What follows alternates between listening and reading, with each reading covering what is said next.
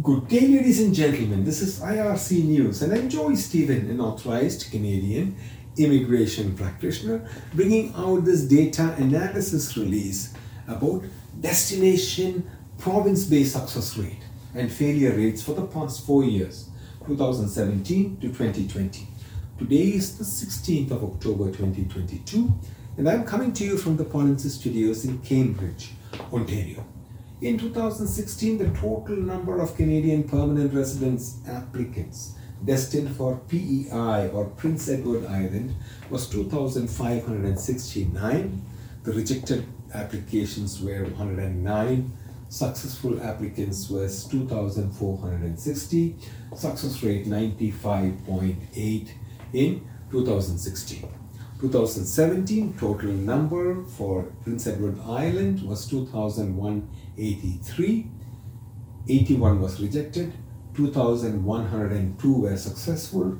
Success rate for the province 96.3% in 2017. 2018 total number of permanent residence applicants for PEI was 2,492.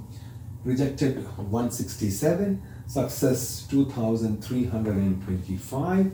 Success rate was 93.3% in 2019. In 2020, total number 1,488, 89 rejection, 1,399 success, 94% success rate in 2020.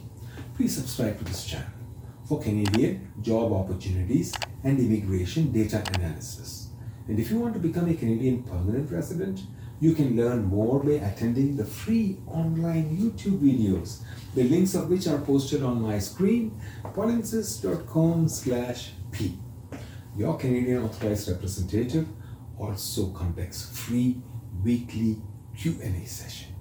Please follow guidance from the Canadian government about who can charge fees for Canadian immigration services. I have provided a redirect link, polinsys.co/rep, to link to the Canadian government website, and you can obtain a free multiple approaches Canadian permanent residence evaluation directly from a Canadian authorized representative. myar.me/evaluationxx, which can assist you. From all of us at IRC News, and especially from your Polinsys team, we thank you for watching. If you like this news, please like this video. And if you want to receive notifications about more Canadian job positions, please subscribe to this channel.